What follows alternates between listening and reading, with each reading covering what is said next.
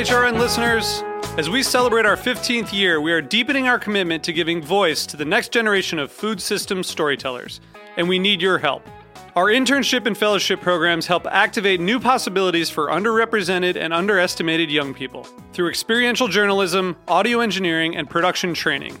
Through these unique programs, HRN helps food equity stewards build essential workforce readiness skills that expand their potential and foster economic mobility. Please consider supporting these critical programs. And with a minimum donation, you can be entered to win a dinner for two at an amazing restaurant in one of 8 cities and tickets to a concert at a great venue in one of those cities. We have incredible partners across the country who have donated, as they also share our passion for helping to educate the next generation of food systems storytellers. Check out heritageradionetwork.org/15 to donate and enter to win today. That's heritageradionetwork.org/15 to donate and enter to win today. And make sure you donate before March 31st. Thank you. Today's program has been brought to you by Whole Foods Market, a dynamic leader in the quality food business, a mission-driven company that aims to set the standards of excellence for food retailers. For more information, visit WholeFoodsMarket.com. You're listening to Heritage Radio Network, broadcasting live from Bushwick, Brooklyn. If you like this program, visit heritageradionetwork.org for thousands more.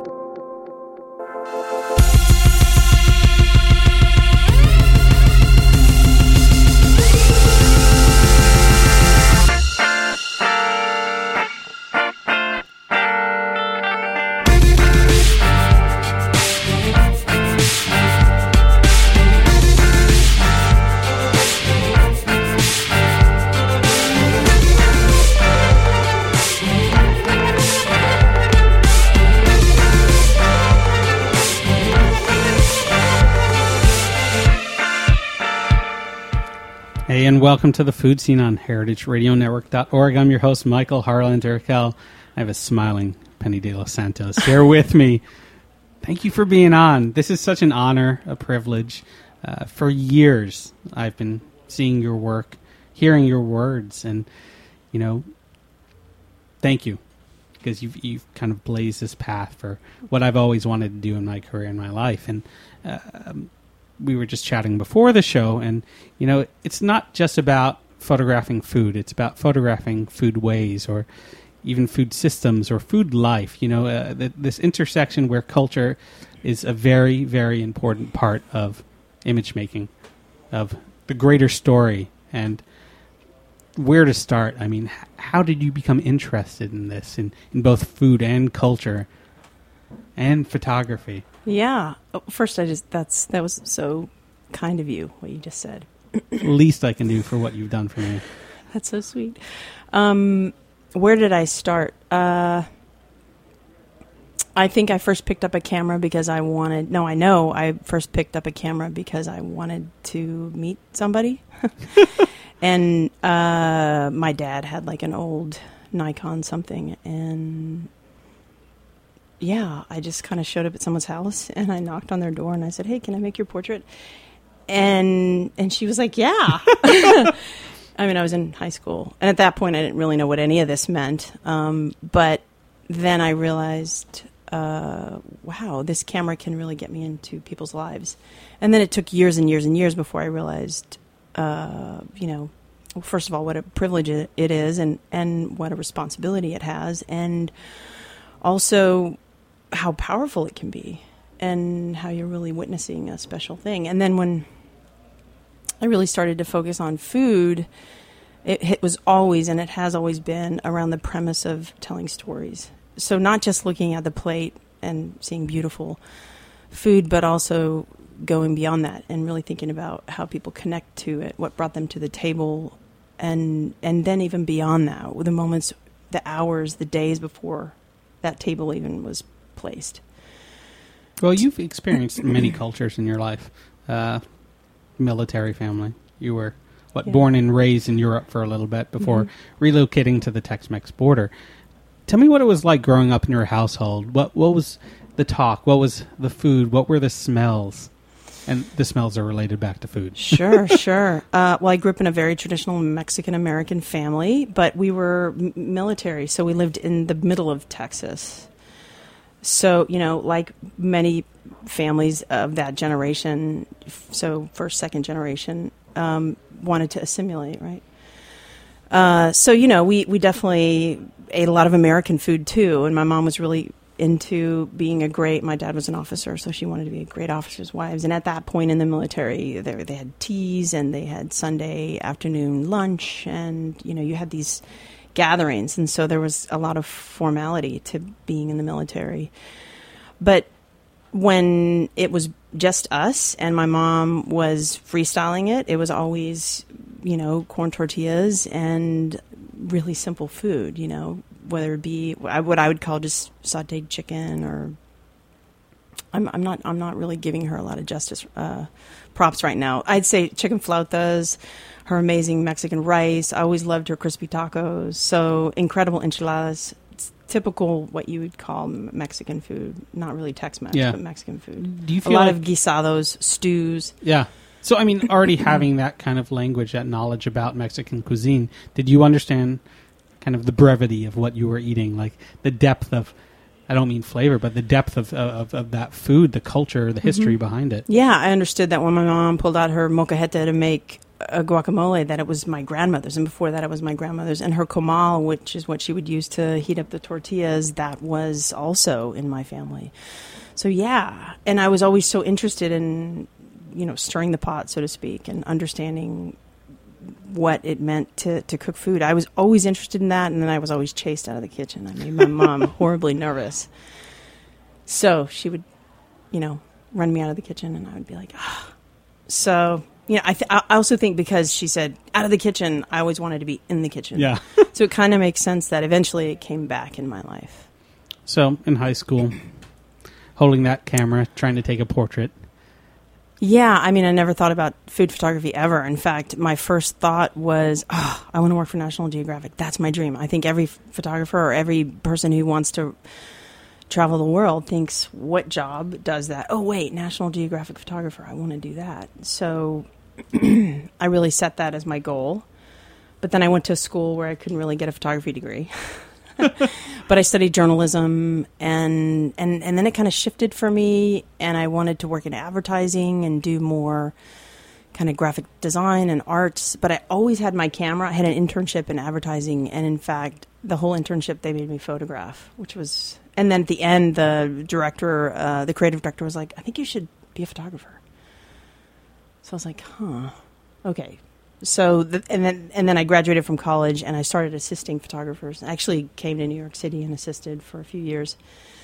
And I was really unhappy, partially because I was really broke. And then I started to think about, well, what is it that I really want to do? And I was able to save a little bit of money, even living in New York. And I traveled and came back to the States and saw an ad, tiny little ad in a newspaper, and they said they were looking for a photographer. Horrible place, tiny, horrible newspaper. And I think I got the job. I used Xerox copies from my university because I photographed for the school newspaper. So I Xerox copied photos from, and the editor gave me the job.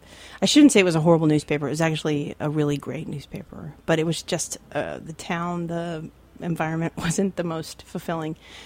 That said, the first day, I think my assignment was to go photograph a construction site, and it was in the middle of the summer, and it was Texas, and it was so hot, and I couldn't have been more happy. Yeah. It was the first time someone was paying me to use my camera, and that was really powerful. What photographers, I know you assisted, but what photographers really, informed or influenced your style? Who did you look at for inspiration? I still think I'm drawn to more the storytellers, and I think for me, when I look at photography, I want there to be a there. I just don't want to see a pretty picture. I want there to be a reason I'm seeing this pretty picture. So, it's Cartier-Bresson, Martin Parr. There's dozens, but I'm not necessarily drawn to, the more contemporary still life photographers as much as I'm more drawn to the masters in just really great storytelling. My foundations are more in photojournalism and documentaries, so I really kind of look at food from that vantage point. And then, once I discovered that food photography was really powerful, I was able to, really focus on getting better at shooting food, and still trying to marry the two to some degree. Anyway, we can get to that. Yeah. Well, National Geographic must have been an amazing, goal. How did you arrive there?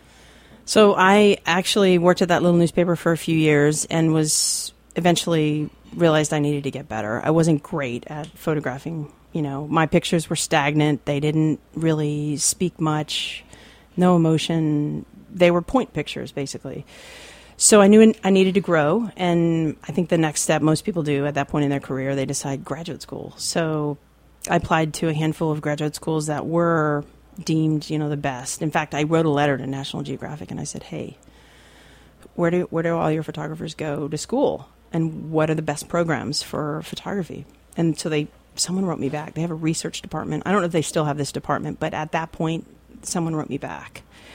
I still have the letter, and they told me the paths that their photographers take. You either, get a PhD and you specialize in some form of natural history or science, or, you get a journalism degree and you work in a newspaper and you get really good, and then you if you're lucky enough, we'll call your portfolio in. And so I did that. I went to graduate school. I went to graduate school and got a degree in visual communications, and grew a ton. And in the end, before I graduated, my thesis was on, I found a prison in Mexico that allowed women to keep their children with them while they served time. It was a co-ed prison, really dangerous. It's now in one of the most dangerous communities in the world. A lot of drug violence there. And so I got into the prison for 9 days, and I documented it in black and white, and it was powerful. It was the best body of work I'd ever done. And so I immediately got back to school, went to the darkroom, processed everything, made prints, and shipped them in a FedEx to National Geographic. And then they called me within a week and said, "You got the internship." Wow. So, from prison to tabletops. I know it's a there's a lot that happened in between, but a lot. You never lost that sense, that style, that importance of how you photograph, your approach. Yeah. And so often I hear someone introduce themselves as a food photographer, and not to discredit that term at all, but I always think of your work as photography, and you just happen to be incorporating food into it. Is it important to be a photographer first and then figure out what your subject is? Because there's different approach to being a food photographer versus a photographer. I think in anything, it's important to know your tools really well before. I mean, for me, I really needed to understand what it meant to photograph everything and fail at a lot of them. So I think that being a general photographer and taking on every assignment I could and failing and succeeding and understanding what I liked and didn't like helped me realize, hone my style and help me figure out what it was I wanted to say. I think that's the key, is finding something you want to say, having a point of departure, and also to that, realizing that a moment is really important. Whether you're a still life photographer or a food photographer or a portrait photographer, it's about, really, great photography is about a moment. It really is. So I think it takes a while to realize that, and it takes a while to be able to catch that. So what were your first moments with National Geographic? What were the stories, concisely said in a single image? I mean, they kind of threw me in really awful geographical locations that weren't great stories, and that was their challenge. Like, we're giving you a bunch of lemons, and you got to make lemonade. So, I'm thinking about one specifically. I had to go to Oklahoma City and photograph the Vietnamese community. Did you know that there's a huge Vietnamese community in Oklahoma? And I got there, and it was a strip mall. There's thousands. And so I really had to dig to figure out where they were and where they gathered. And then I had to find out if I could get in their lives. And that was really complicated and hard. But I started at the strip mall, and I think I went to this one restaurant. It always comes back to food. I went to this one Vietnamese restaurant, and it was actually a really beautiful restaurant. And I started talking to the owner and telling him what I was doing, because every photographer knows that, anytime you want to, the real community is always either at a diner in any town. The real community finds a diner and hangs there. So every photographer knows the great places to eat in most cities. I would argue that point forever. So I found this great Vietnamese restaurant. I hung out there for an afternoon, got to know the owner, and then eventually he told me, hey, there's a wedding here on Saturday. And I thought, And he's like, oh, and it's a traditional Vietnamese wedding. So that's where I started. And I ended up making a picture that I loved. It was just this moment. They change when in a traditional Vietnamese wedding, the bride will change her dress, I don't know how many times, multiple times throughout the evening. And there's just really nice kind of moment where she's looking back and her new groom is standing looking very stern. And there was something about the color and her body language, and she was whispering to one of her, young kind of bridal attendants or whatever. Anyway, I'm botching exactly why it was so special, but it was really about this moment, this really subtle moment, and the color and the body language. And it just it took you a little farther into what the story was. So what was that instance? Was it being in that Vietnamese restaurant with that tradition going on that made you realize that all you had to do was find your diner, that you had to find that space, that food was, that people were around food, that was more special to you than just going out an assignment and photographing a construction site? My understanding of why I wanted to photograph food came way later. But at that point, I realized, photographers know where to eat. They know the good places to eat. So if you can find them, you can usually find the community centers. You know what I mean? The people that are the pillars, so to speak. So, I think that's at the heart of every great story is find out where people are eating, find out where they're hanging out, and it's usually at a great diner. So tell me the best diners you've been at throughout the country, throughout the world. Oh, man. There's this great diner. Ironically, I had to go back to Oklahoma for another story, for a food story, and I can't remember the name of the town, but it's outside of Oklahoma City, and they serve the famous fried onion burger, which is this Depression-era burger.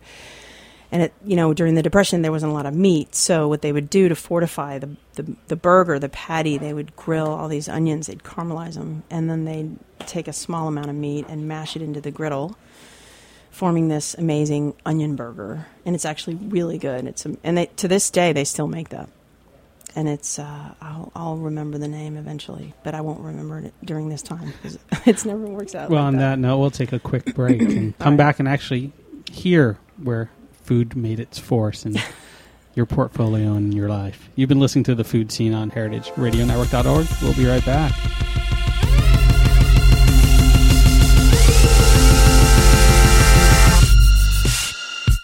Today's program has been brought to you by Whole Foods Market. Did you know that pollinators are needed for more than 2/3 of the world's crop species? Most of these pollinators are bees. However, North America's bee population has been steadily declining since the 1990s. Whether you live in the country or the city, you can show your commitment by hosting a hive in your backyard or even on a rooftop. The beekeeping movement is growing, so you're sure to find swarms of folks who can help you find your way. Learn more about the ways you can help be the solution at WholeFoodsMarket.com/sharethebuzz.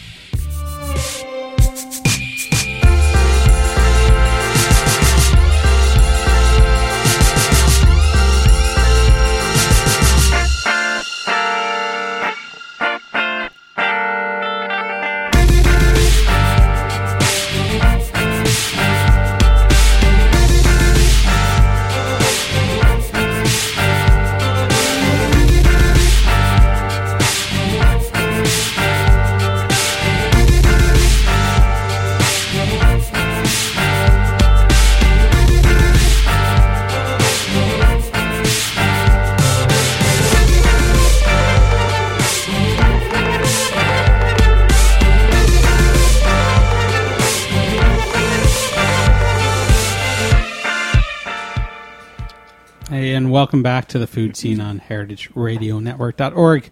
Here today with Penny de los Santos. And, we were talking about Vietnamese weddings and diners, and how diners are those hubs, those central locations where, communities come to and express themselves. You did all these assignments with National Geographic, local papers, but Saveur magazine, how important was it for them to find you or you to find them? And how did it happen? They found me. And to be completely honest, I was familiar with Saveur, but I wasn't a subscriber. And at that point, I would look at it when I was checking out at the grocery store. And I always thought, gosh, this is great photography. It's so beautiful. But an editor that used to be at the Geographic moved over there in his career. And, the Geographic trained me for the first 10 years of my career. So, and I eventually moved on and graduated and started to do other things. So at that point, the editor called me and said, hey, I've got a story in Chile and Peru. Do you want to do it? And I was like, yeah, of course. And he said, well, it's for this food magazine, Saveur, and it's exactly what you already do. It's about storytelling. It's about moments, composition, color, light. I want you to look for all those things, but it's around food. And don't worry about the food. I mean, I want you to try to photograph the food, but just get the moments first. So I go into this assignment. Our first stop was in Chile, and I went with this incredible food historian from up here in Hoboken. And she was a powerhouse and just filled my brain with all this incredible knowledge about foodways, about how potatoes, basically were brought to Peru and what that meant and who brought them and how they migrated all the way up to North America and how they're used so differently in Peru as opposed to the way we use them in the States, and the varieties are so different. And I mean, just all this information that was powerful. I mean, I didn't realize at that moment. I realized it. Previous, I didn't. So it was kind of a real epiphany for me. And I went on to do the second assignment with her in Lima, which was just as incredible. Actually, we were all over Peru together. And again, it was storytelling. It was about place. We were photographing at this really remote, historic, landmark archaeological dig near Chen Chen, and it was about these archaeologists who all go eat lunch, and they leave these beautiful historical mummies that they've dug up from the ground, and they're restoring, and they go eat lunch at this woman down the road's house, and she cooks them strange things like lobster shells with scrambled eggs and guinea pig, and that was the story. And it was just powerful. It was powerful for me to realize that there were such compelling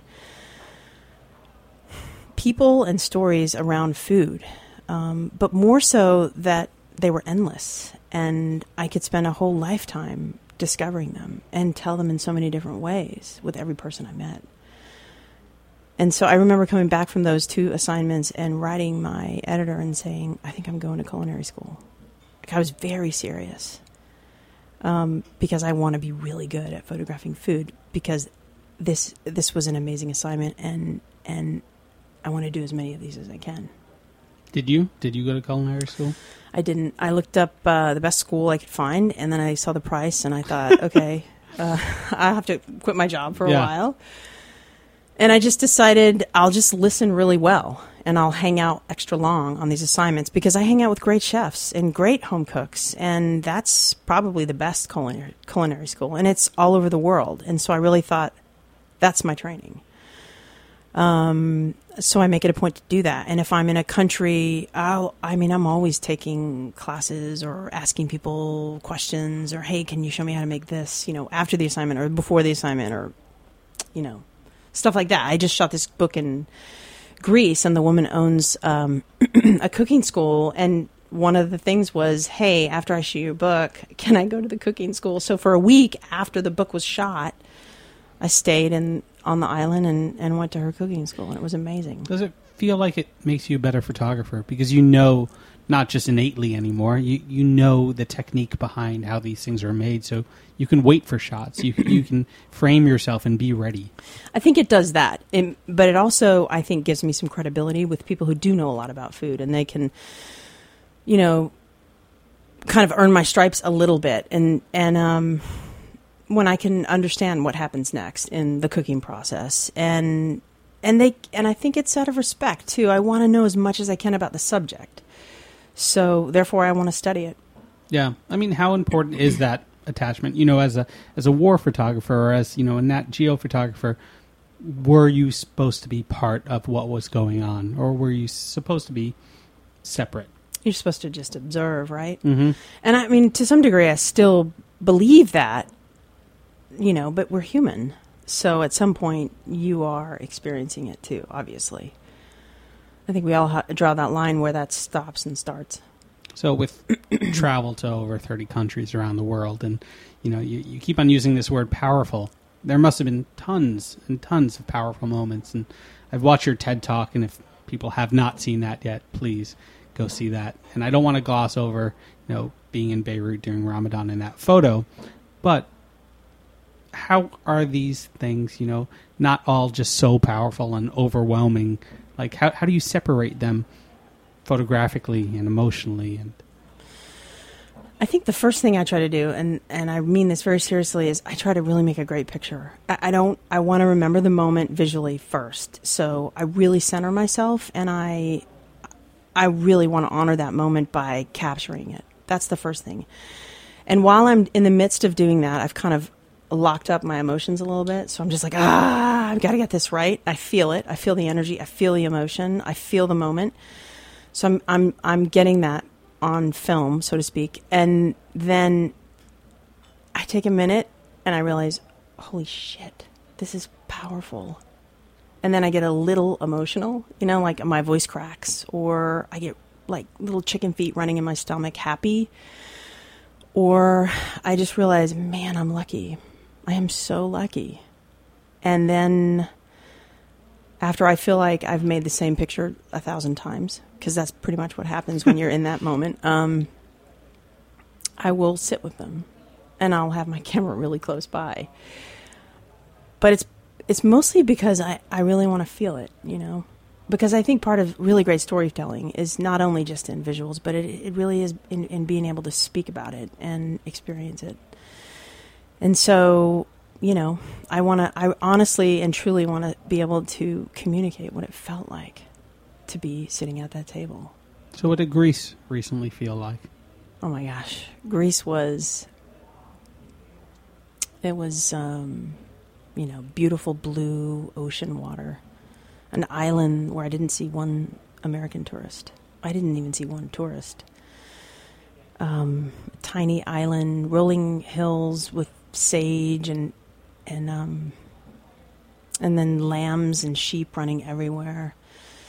And it was, early morning, shooting all day, but then stopping around 1 p.m. to this incredible Greek lunch with wine and completely enjoying the lunch, and then getting back to work. But yeah, really feeling like I was there. I mean, I don't know if that's the best moment, but at the same time, it's an ideal kind of work environment. Being there, being surrounded by it, being immersed in it. But sometimes it's like shooting fish in a barrel when you have a beautiful scene, a beautiful plate. And going back to, those earlier days, construction sites, how do you make a beautiful picture out of something that isn't beautiful? How do you capture that moment? Because, I see so much ripe fruit and so many beautifully baked galettes. Yep. I mean, what if you don't have that? Yeah, you need to be different. You have to wait. You show up you show up way early and you stay way later. Longer than you need to. And you look and you listen and you ask a lot of questions, because I think, you can open any magazine and see really beautiful photographs, but I was just talking about that this morning. I really think photographs have to be more than just beautiful. They have to say something. Otherwise, they're just too cute or they're too precious. I think a great photograph inspires. It teaches you. and you feel something. So, and I think that can happen with a plate of pasta or, a guy who's herding his sheep up a hill. Well, let's talk about those teachers, because you've collaborated on a couple cookbooks. More than a couple, a few dozen, thousands. Jennifer Perillo, right? Shauna, James Ahern, Patty Jinch. Hinich. She would be wonderful. I think she's actually been on the station. Oh. I know she has. I'm getting the okay from Joe, because I know we have her book in her collection over here. But how do you work with people like that? How do you translate their vision without compromising your own?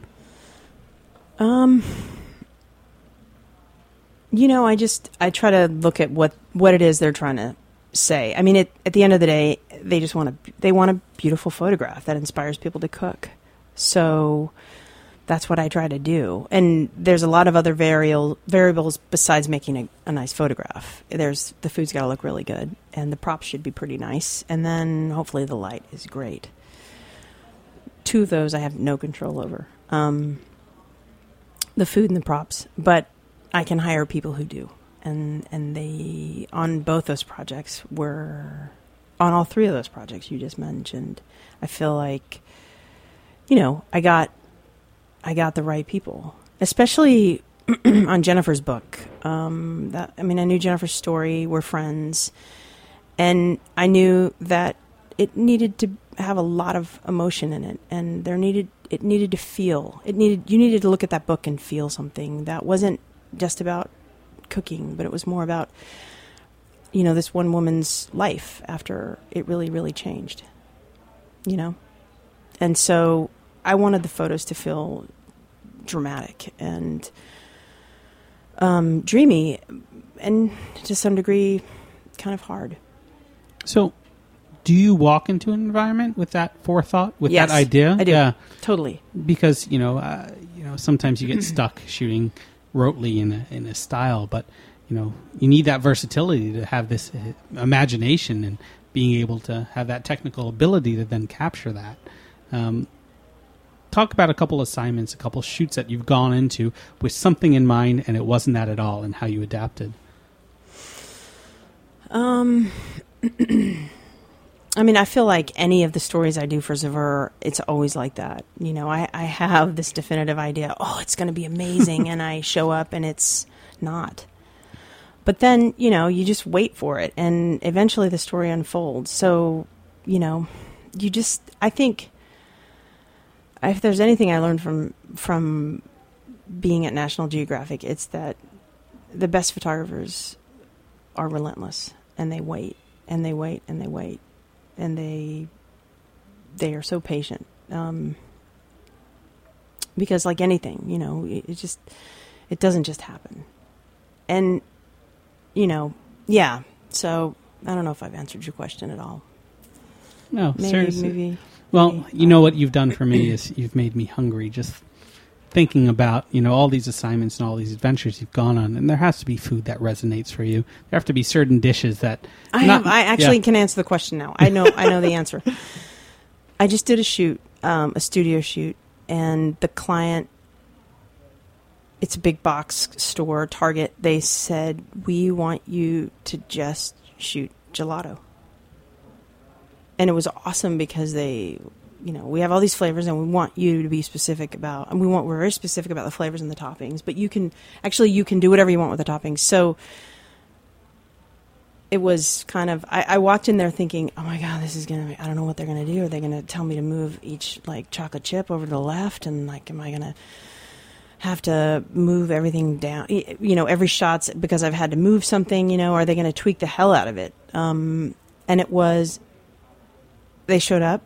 We worked for several hours on the gelato, but they didn't engage us at all. And then, they didn't even come to the monitor or look. And then they came, and it was great. I just went completely moody with the light, and had an incredible food stylist and a wonderful prop stylist. And I felt like we made a beautiful picture. That's what I felt like. I felt like it had a moment, it had storytelling, and it had really nice food. And I felt like, that's a great picture. I would put that in my portfolio. You don't always get to do that. and they thought so too. So maybe that's Yeah. a good example of expecting or thinking it was going to be one way, but it was completely the other. Now, you still got me on the food thing, though. I'm starving. And You are? I just want to... What was it about the food? Well, just the idea of being around all these, great cooks or communities. There must be sensory overload, smells and tastes. And what are some of the dishes that you've walked away with that are now in your repertoire? Well, I was just in Greece, so I'm really into making this red pepper hummus. That is, the minute I got back, I was like, we got to make this. And I had a trip to LA, and I made it twice there. And then also made, I was grilling halloumi, which is this cheese. It's I think it's from Cyprus, the cheese. And you grill it, and so it doesn't melt right away. It just warms up. It's kind of like mozzarella, but it doesn't melt. And you grill it, you get nice grill marks on it. And you drizzle it with some really nice honey, and it's incredible. It's so good.